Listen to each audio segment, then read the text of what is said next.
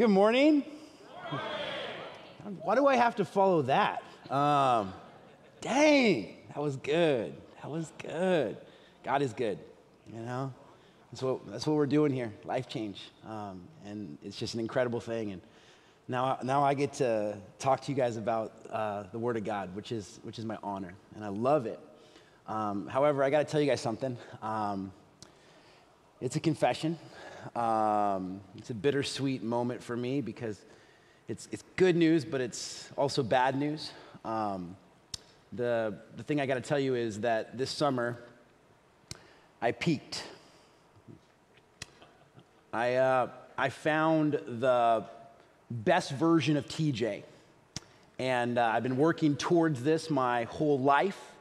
And then I found that glorious spot on the mountaintop of TJ, and I peaked there. The reason I know I peaked, now some of you guys, we all know that there is a peak in life. There is a peak version of ourselves, and then it's all downhill from there. We all know this. Now, normally, most of us don't get to the spot where we recognize it. We just later on look back and go, that was definitely the time I peaked, right there. However, I recognized it because during this time, during my peak TJ moment, the coolest picture ever taken of me was taken, okay? Now, prepare yourselves, okay? Prepare yourselves for a man in his peak form, okay? Ready for this? Here it is. Look at that, right? Look at the waves. Look at how they're moving over here. There's a sunset going down behind me as I'm surfing it. The water is the perfect color in this moment. And when I saw this picture, I was both gloriously happy and sad, knowing that now my life just is a downhill journey from that moment, you know? It is a downhill journey. Now you look at it and go, TJ, this is silly, right? And you're right. I am being silly. But I have to tell you, I give you this picture and I tell you that I peaked because I have to go all the way back to the beginning of this picture. Now, God made it so that wakeboarding, wake surfing, this sport that I have learned to love over time, it has paralleled my faith journey. It has paralleled my faith journey. Now, I've told the story before, and I'm not going to jump too much into it, but way back in the day, when I was 16 years old, my sister tricked me into going to Christian summer camp. And the way she tricked me into going to Christian summer camp is she told me that it was a wakeboarding camp. That's what she said. And she came in one day, she had all these pictures, she threw them down on the bed, and it was her friends having all this fun, and she goes, TJ, me and my friends, we go to this camp every year, and we wakeboard there. Do you want to go to this wakeboarding camp with me? And I was like, sis, this is the greatest thing ever. Of course I want to go to wakeboarding camp with you. Now, I should have figured it out. We left from a church parking lot. We traveled all the way across the state into Idaho, and then a guy who sort of looked like me, a bearded fellow with glasses, said, hey, let's pray. And I realized that's a weird thing to do at wakeboarding camp. I found Jesus at this camp. I submitted my life to God at this camp. Now, you'd think that at the camp where I found Jesus, I also learned to wakeboard. And I didn't.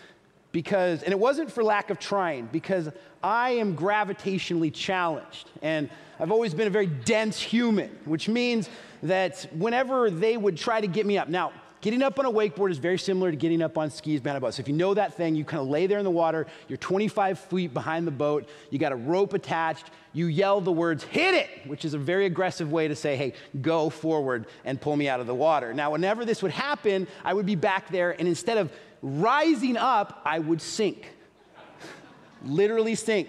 And it would get colder and darker, and there would get more pressure on my head until I would let go of the rope. I had enough strength to let go of the rope, and then that rope would come back into the boat with the amount of velocity that could kill someone, okay? That was what happened every day at this camp. So the wakeboarding camp I found Jesus at, I never became a wakeboarder. Now, right after that camp, my youth pastor, he was really good about this. He always told us to tell our story and to share the gospel using our story. So I started telling my story way back in the day when I was 16 years old about how I was tricked into going to summer camp because it was a wakeboarding camp. Now, different boat drivers who were in the community, in the youth community, all of a sudden realized that at the camp that I was supposed to become a wakeboarder and I became a Christian instead, I never got to be a wakeboarder. So they took it upon themselves the next year to make sure that the story is brought to completion. It's brought to its peak, that I would be a wakeboarder. And they tried. There's like 3 of them.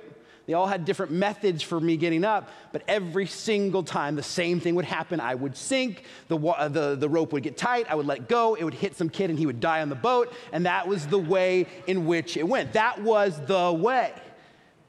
Then the 3rd year, which is the last year that I'm gonna qualify to be a camper at camp.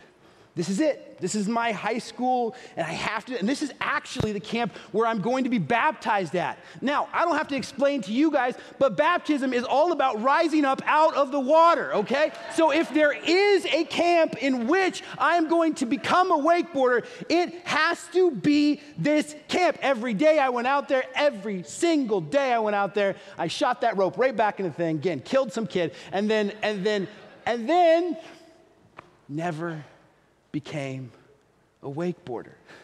Oh. And it was right after that camp, I got my first job in ministry. I became a youth intern. And I was at middle school camp. And middle school camp was about work. It wasn't about fun. But at this camp, I met a cute girl named Britt. Okay? And I was trying to impress her as much as I could. And there was one day in which we were going to get to go out on a staff boat ride and learn how to wakeboard. I knew how this was going to go. This is not a good situation for me. And here's the other thing that's crazy about wakeboarders, right? It's really a sport for very small humans because small 80-pound girls literally pop out of the water with just a little thing. And it was the most frustrating thing for 4 years, just watching these girls go, I've never done this before in my life, but poof, oh, I'm up, yay! And I'm just like, and then I'd be out there sinking, and they'd be like, you can do it. I'm like, shut up, you. You know, I'd be aiming for them, you know, in that moment, right? And so now this cute girl's on the boat. I know that I'm going to sink. I know this is going to happen. And I say, hit it. But something different happens in this moment. Like Lazarus, I rise out of the water. And there I am. I'm wakeboarding. I'm finally wakeboarding in this moment. And I'm so excited. I'm like, yeah, and I'm awesome. I lose track of the situation. And then the board goes sideways and I plop. So just like Peter, like I got up on the water and then I got distracted and boom, I hit the water. But from that day forward, I became a wakeboarder. And this is a tool that I've used ever since. Everybody who's ever come to camp with us knows this is how we do camp. We do camp in this way. And so I've been working and I've been training. I've been getting good at this. Now, wakeboarding has evolved over the years. Now we do something called wake surfing. The cool thing is you get up the same way, but we don't have to strap ourselves into the board, which is great because you don't kill yourself. And so you can actually just surf behind the boat on the boat's wake, and you don't even have to have the rope. And it's an incredible, awesome thing. So I started as a wakeboarder, and now I've become a surfer. Now, do you understand why this is the peak image of TJ right here in this moment? Now you say, TJ, did you really just tell us this 9-minute story, if you were counting, to show us this cool picture? Yes, I did. But also, there are things in which God uses these little silly things in our lives to parallel growth into our lives. And there are in the Bible, there's all these moments of paralleled growth. And so today, we're not just going to be looking at one scripture, we're going to be looking at 2 parallel chunks of scripture. And so we're going to be in Genesis chapter 16 and then 5 chapters ahead in Genesis 21. Now, if that's not confusing enough, Instead of working my way through these things linear, I'm going to be going through 2 chunks of the Bible at the same time, but I'm going to be going through it backwards. And the reason I'm doing that is not because I'm showing off, but because I believe there is truth in here, and I think that's one of the best ways for us to see it. So, if you've got your Bibles, open them up to Genesis chapter 16. We're going to start in 11 through 12, but I need to set this up first. We got Abraham and we got Sarah. And they were given a promise in their old age that they would have a son. And this son was going to basically, the descendants through the son was going to outnumber the stars in the sky. A mighty nation was going to come out of this really old couple. They got the promise late, and then they were told to wait. That's exactly what's going on here. Now, waiting is hard. It's difficult. It's a burden. And somewhere along the line, Sarah got tired of waiting and decided, we need to have ourselves an insurance baby. So she says, hey, I've got this servant girl who works for me. Her name's Hagar. Take her as your wife, Abraham. Have a baby. Maybe the three of us could become 4 of us, and we can just raise this baby. This is going to be easy, right? No. And so that's where we find ourselves right here. Now, the birth of Ishmael. This is what it says about Ishmael. The angel of the Lord also said to her, you are now pregnant and you will give birth to a son. You shall name him Ishmael, for the Lord has heard of your misery. If you got a physical Bible, circle that word misery, because that's what this is going to be about today. For the Lord has heard your misery. He will be like a wild donkey of a man. Now, I don't need to tell you guys what the old English version of this say, but it's a little more spicy than that. He will be like a wild donkey of a man. His hands will be against everyone, and everyone's hands against him, and he will live in hostility towards his brothers. Now, it's really important for us to understand at this point, Islamic teaching traced their roots back to Abraham through the lineage of who? Ishmael. And so this struggle has been going on for thousands of years, and it's right there in the beginning. And you guys notice what's going on. So then let's jump forward to Genesis chapter 21, the birth of not Ishmael, but the birth of who? Isaac. No, but before we do that, we're going to call this the child of promiscuity. That's what's going on here. This is the child of promiscuity. And we're going to contrast that with Isaac, who is the child of promise. This is the child of promise. And notice the difference here. Abraham was 100 years old. I told you he was old. He was 100 years old when his son Isaac was born to him. Sarah said, God has brought me laughter, and everyone who hears about this will laugh with me. And she added, who would have said to Abraham that Sarah would nurse a child, yet I have borne him a son in his old age? Who would have said? God said it. And you know that God said it. So we have this son of promise, and you notice the difference: misery, burden, and then we got the son of promise, and we have what? We have laughter, we have joy, we have fulfillment in this moment. And there's a truth here. There's a truth that we get out of this. It's this: waiting produces both burden and blessing in us. Now, those of us who've walked with the Lord for a while, we know this is true. That waiting produces both burden and blessing in us. And oftentimes when we ask God for things, and God asks us to ask God for things, when we ask God for things, when we're younger in our faith, we think that it's just this binary, right? It's just God's going to say yes or he's going to say no. But most often in the Bible, when we ask for things, we don't get yes or no. What we get back from God is wait. And we are not great at wait. We are not great at waiting. And oftentimes, it is in the waiting that we find the hardest moments of our lives. I think about this when I think about Britt and I. Now, like I said, we met way back in the day when we were teenagers. And then we were heading off to school, Multnomah Bible College. And before we headed off to school, Britt's parents sat us down and said, hey, we know what happens at Bible college. people get married at Bible college, you know? They go in looking for a different degree, and the ladies there end up with the MRS degree, right? My Multnomah Bible College was Multnomah Bridal College, right? And they didn't love the fact that we would be getting married so young, even though we'd been together at this point for a couple years. And so they said, we're not going to bless any marriage before Britt has her degree. And that meant we got to wait for this thing to happen. We added burden to our life because instead of just taking 18 credits, which would have been a full load, we took 22 credits every single semester. So we turned our 4-year degree into a 3-year degree. Why? Simple fact is we wanted to be married. But there was struggle. And I remember one night we got into a fight that seemed like the worst thing that had ever happened to either one of us. And it was horrible. And it felt like the logical conclusion to a fight this severe was that Britt and I were going to break up.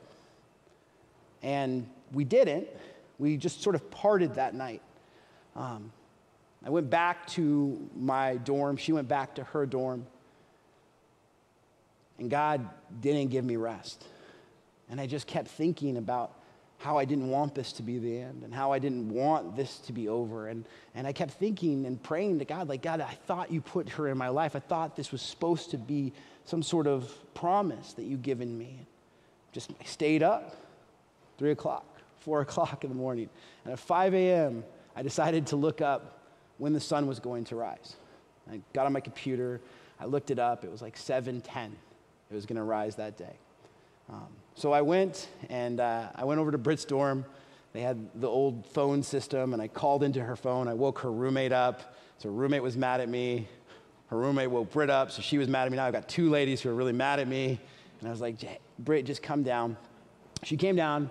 I said, let's go for a drive. Let's go in my car. And I had this 1986 Honda Accord with the pop-up headlights in the front, but one of the headlights was, propped open, like never shut, so I could like wink at people when I was driving. I don't know why I tell you that story. Just that's the car we were in. And we went up to this place called Rocky Butte in Portland, and it overlooks the city and the cityscape. And I thought we should watch a sunrise together because it might help us to understand. But it was cold, it was dark, and it was damp, and it was a really dark time. I grabbed Britt, I pulled her close to me, and it stayed really dark and really damp and really cold for a while. And they always say it's always darkest before the dawn, but it's actually true. It's very dark, it's very cold, it's very wet. And Britt, I can tell, is like, where's this going, you know? And in my head, I was looking at my watch thinking, I saw online that it said that it was going to rise at 7:10. And maybe because it was the sleep depravity, I had this crazy thought that maybe the sun wasn't going to rise today. and then like instantly in my head, I'm like, you dummy, of course it's going to rise today. And in that same thing, that same moment, I realized, you dummy, of course you and Britt are meant to be together. And as I had those 2 thoughts, myself rebuking myself, light hit the horizon. It was one of the most gorgeous sunrises. And as the sun rose, there was beautiful pinks and blues and reds and wonderful. The Willamette Valley has the best sunrises and sunsets. It's just true. Valleys aren't great places to live, but they have really good sunsets and really good sunrises. And there it was. The promise was made new, and it became warm. And we didn't say anything. We never really talked about that fight ever again, but we knew that the promise was there. And we knew in that moment that waiting produces both burden and blessing. But is that what our story is about today? Is it about this Ishmael versus Isaac and the idea of waiting? Is that our timeless truth? It's a good truth. It's from the scripture, but I don't think it's the truth we're looking for. And I think if we're gonna look at the truth, I think we gotta back up a little bit. And we gotta not just look at the sons, but in order to figure out where our truth is this morning, we need to look at the mamas, right, in this situation. And so let's look at Hagar and Sarah. I know there's a lot of words on the screen. I did this on purpose because I wanted to work through these things in this way. So if you have a Bible, you can follow along, but this is what's going on. Let me set up what's going on here. Like I said, they said, hey, let's have this crazy moment. You take my slave girl, have a baby, then it'll be all good. Turns out it wasn't all good. As soon as Hagar became pregnant with Ishmael, it was a problem. Sarah despised Hagar, Hagar despised Sarah, and it was just a horrible thing. Finally, Abraham looks at Sarah and says, do what you want with her. Just go ahead and do what you want with her. And so Sarah just mistreats her to the point where she runs away. Now she is pregnant with the only son of Abraham, and she is running into the desert. And this is what the scripture says. The angel of the Lord found Hagar near a spring in the desert. Now highlight near a spring in the desert, because that's going to be a really big thing as we parallel this. Hagar near a spring in the desert. It was the spring that was beside the road to Shur. Now, I'm not sure how you pronounce Shur, but let's go with Shur right now, okay? And he said to her, Hagar, slave of Sarai, where have you come from and where are you going? From where do you come from and where do you go? Cotton Eye Joe. I am running away from my mistress Sarai. She answered, then the angel of the Lord told her, go back to your mistress and submit to her. And the angel added, I will increase your descendants so much that they will be too numerous to count them.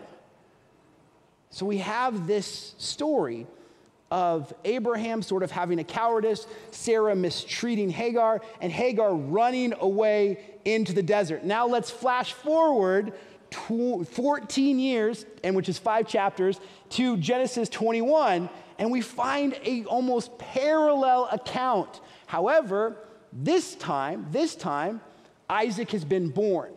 So Sarah looks out and she sees Hagar and she sees Ishmael, and she realizes that this was a mistake, and it was a mistake that she made. And nothing drives a human crazy more than having to face their own mistakes every single day. And so she sees these two individuals. She has the son of promise. She doesn't need the son of promiscuity anymore. She has the blessing. She wants to get rid of the burden. So she goes to Abraham once again, and she goes, get rid of them. Send them away. And Abraham didn't want to do this because this is his son. But an angel comes and reassures Abraham that there would be okay. So he takes a wild skin and he fills it with water, so like a really ancient canteen. And he gives it to them and he sends them into where? The desert. So here we have Hagar and Ishmael in the desert again, and things aren't looking very good. They've run out of water and Ishmael is dying. So Sarah places him under a bush, and she's listening to him whimper, and she's listening to him die. And she realizes, I can't handle this. I can't handle my son dying. So the Bible says that she walked away a bow shot away. And what's really going on there is she got far enough away that she wouldn't have left him, but she wouldn't be able to hear him die. And so he's dying. She's also dying. They're sobbing, and they're in a desert. And this is what the scripture says. And she sat there and she began to sob. God heard the boy crying, and the angel of God called to Hagar from heaven and said to her, what is the matter, Hagar? Do not be afraid. God has heard the boy crying as he lies there. Lift the boy up and take him by the hand, for I will make him into a great nation. Then God opened her eyes and she saw what? A well of water. She's back at the spring, guys. So she went and filled the skin with water, and she gave it to the boy. And listen to this. God was with the boy as he grew up. Do you guys hear the heart of God in this? Do you guys hear the heart of God in this? It's so obvious to me that God loves the outcast. Now think about this. I already told you that Ishmael is the son of a great nation. That great nation becomes the Islamic State. That's what it becomes as they go on. And God knows that in preserving Ishmael's life, he is in fact going to preserve the enemy of the people of God. Now think about that. Just think about what just happened there. But in this moment, It is not who he's going to become that God is worried about. What God worries in this moment, why God cares for him, because he is just a boy dying in the desert. He is just a boy dying in a desert. Now, we are not the descendants of Ishmael. We are also not the descendants of Abraham. That's not who we are. We are another set of outcasts whom God loved. And so when Ishmael is dying there, what we must see is we must see ourselves in this moment.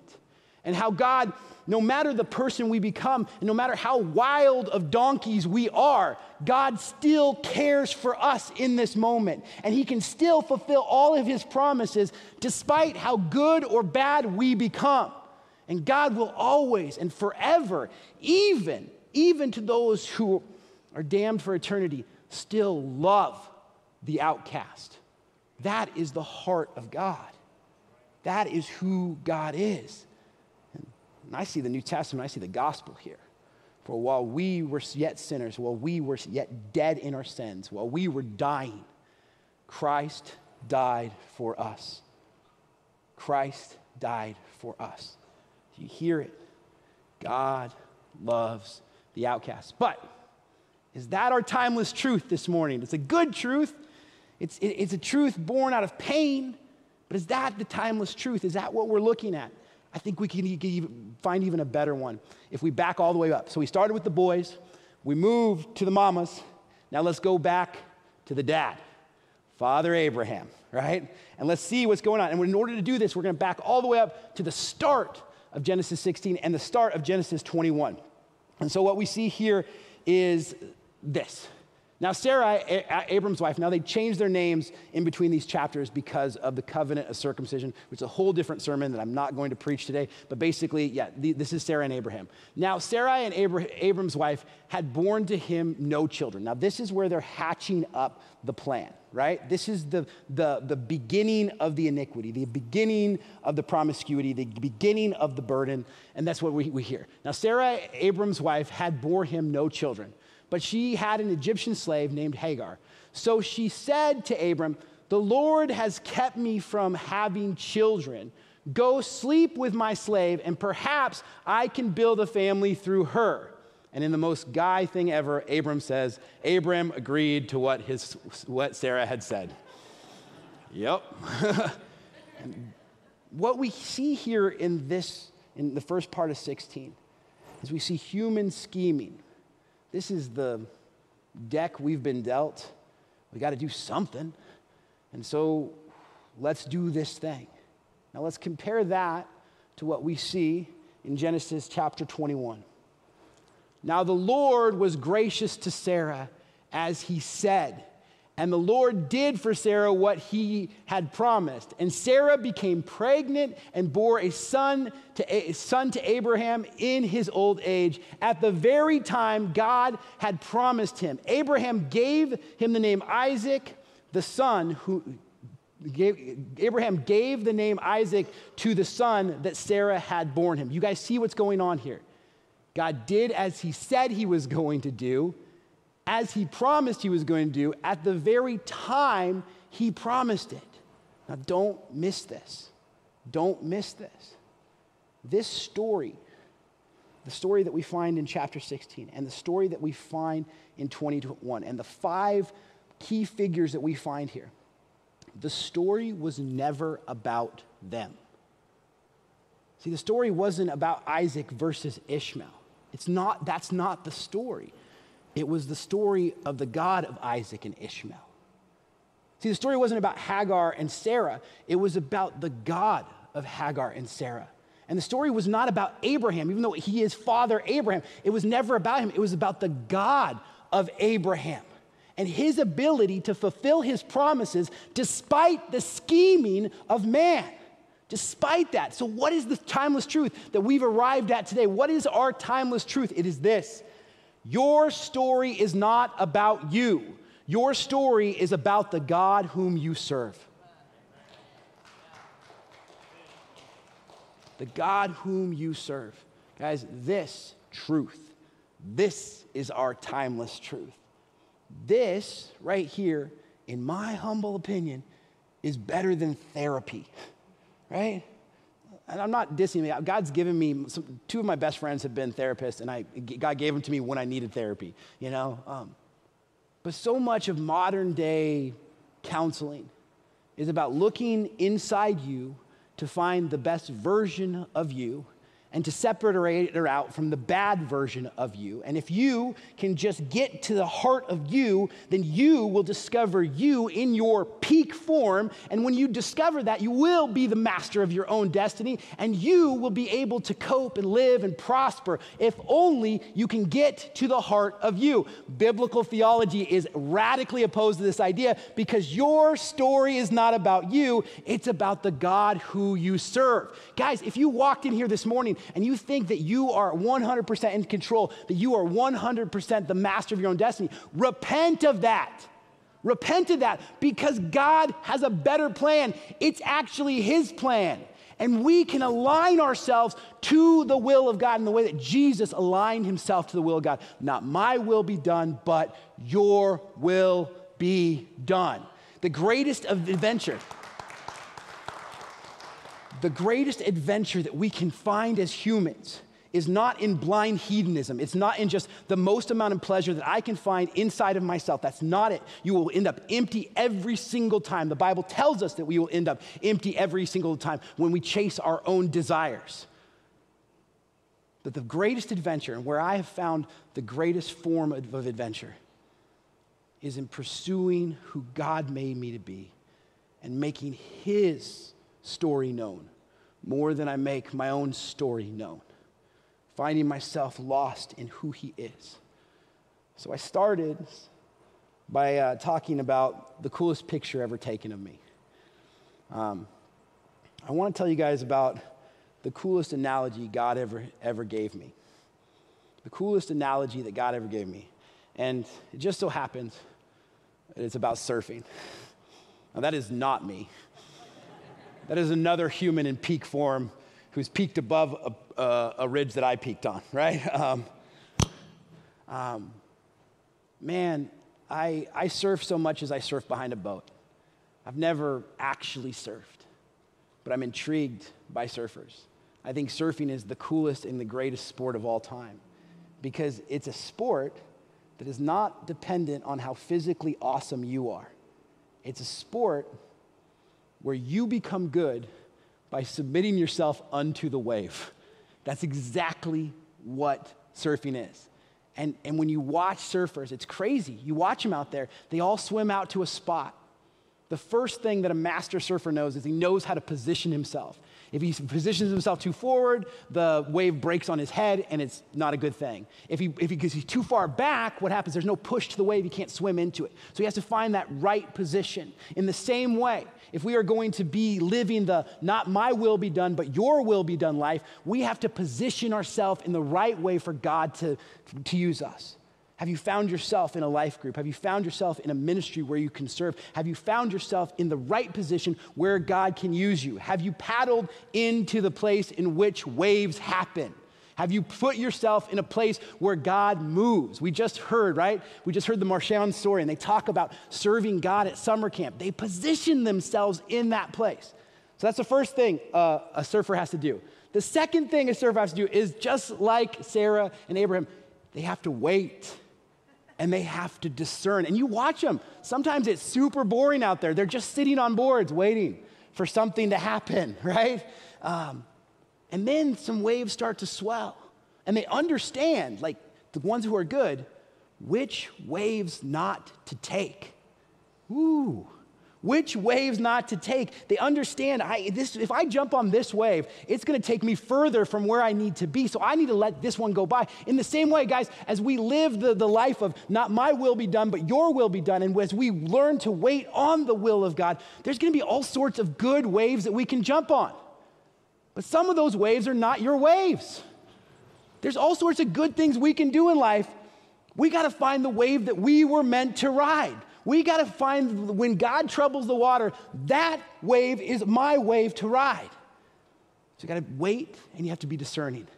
The last thing a surfer has to know how to do is when they've positioned themselves, when they've waited, and when that wave happens, they have to have the skill to be able to ride the wave.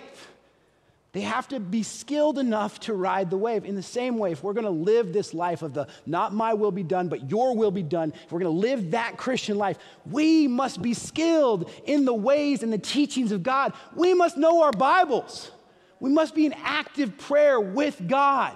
We need to be able to, so when he troubles the water and when he sends us on this great journey, we are skilled enough to ride the wave to which he has given us. So have you found yourself immersed in God's word yet? Have you fallen in love with the word of God yet? So much so that you can read these 2 chapters, 5 chapters apart, and you can see the parallel love of God just streaming through both of them. Have you fallen in love? Have you skilled yourself in that? And if you have, you know exactly what I'm talking about. Now, I started this sermon off this morning with a lie. I lied because I don't believe that I peaked on the back of that boat this summer. Because I don't believe that the wave that I was meant to ride is a wave on the back of a boat. I also don't believe that the wave that I'm supposed to ride is in Hawaii somewhere or in that other way. Maybe someday I'll be able to do that, but what I want to do with my life is I want to ride the wave of salvations, baptism, and discipleship. I want to see God move in powerful ways. And as he does it, I just want to be so aligned to him that I get to live in the greatest adventure of my life on the wave on which he has provided. I believe, church, that God is going to bring waves our way. And it's going to be our job to get ready for those waves, to position ourselves perfectly. And as we do that, I believe God's going to bring a harvest. I believe revival is possible. And I believe we will look out here soon and we will not see an empty chair in here. Not because we are so good at this, but because God has provided the wave. Amen? Let me pray. Jesus, I thank you for today. I thank you for your word of God, which was preserved for us. And God, I pray that in my life, that I would continue to skill myself in the ways of your teaching, Lord. God, I pray that I would know how to wait. But most of all, God, I would see my life as not my own. And I say this, even know that I don't fully know what it means. God, I want to see your glory. God, I want to glorify you with my life. And God, as we submit, repent, and align ourselves to what you're doing, I pray that you would bring revival to this place. And as you bring revival, God, we will praise you for it, and we will ride that wave on into eternity. We love you, Jesus. It's in your name we pray. And all God's people said, amen. Amen.